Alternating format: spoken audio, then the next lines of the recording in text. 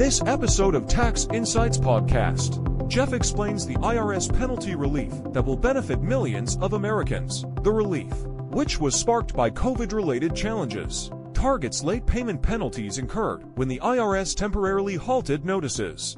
Discover the intricacies of forgiveness criteria, how it affects those who followed the rules, and the automatic refund process initiated by the IRS. Hey, Jeff, on today's program, we want to talk about something that the IRS did back at the end of 2023, back in December. You were talking about an IRS penalty relief for several million Americans. That's right. So like you said, in late December, what the IRS did is they essentially gave penalty relief on nearly 5 million returns from 2020 and 2021. And this is some of the COVID-related things. You know, at that point, the IRS was not sending out some notices, and so people weren't paying their bills, and so they received some late payment penalties. And the IRS has decided now that they're going to forgive some of those.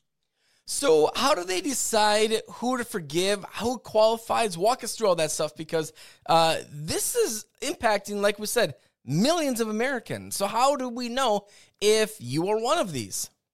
Yeah, it really does, because what happened is back in February of 2022, the IRS basically stopped sending out mailings with reminders of people that owed taxes for the years 2020 and 2021.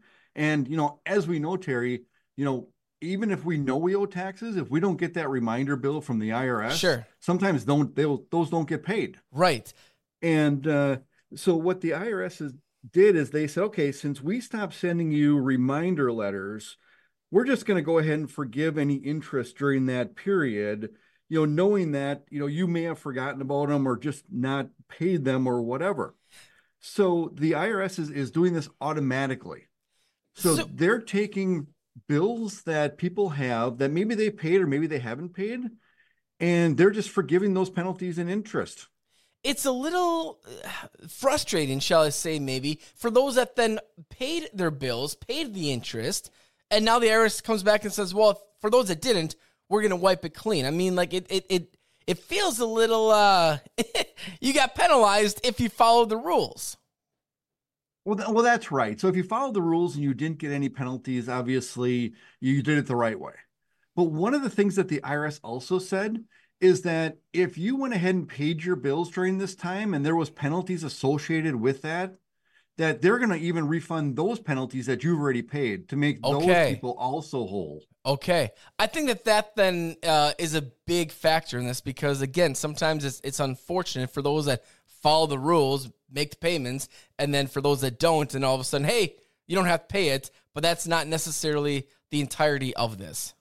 And that's exactly right. So what happens is that the IRS is going to be looking at these within their systems, and they're just automatically going to send these refunds out. So there's nothing a taxpayer needs to do. Got it. In order to get those refunds. They'll just come in the mail along with a letter.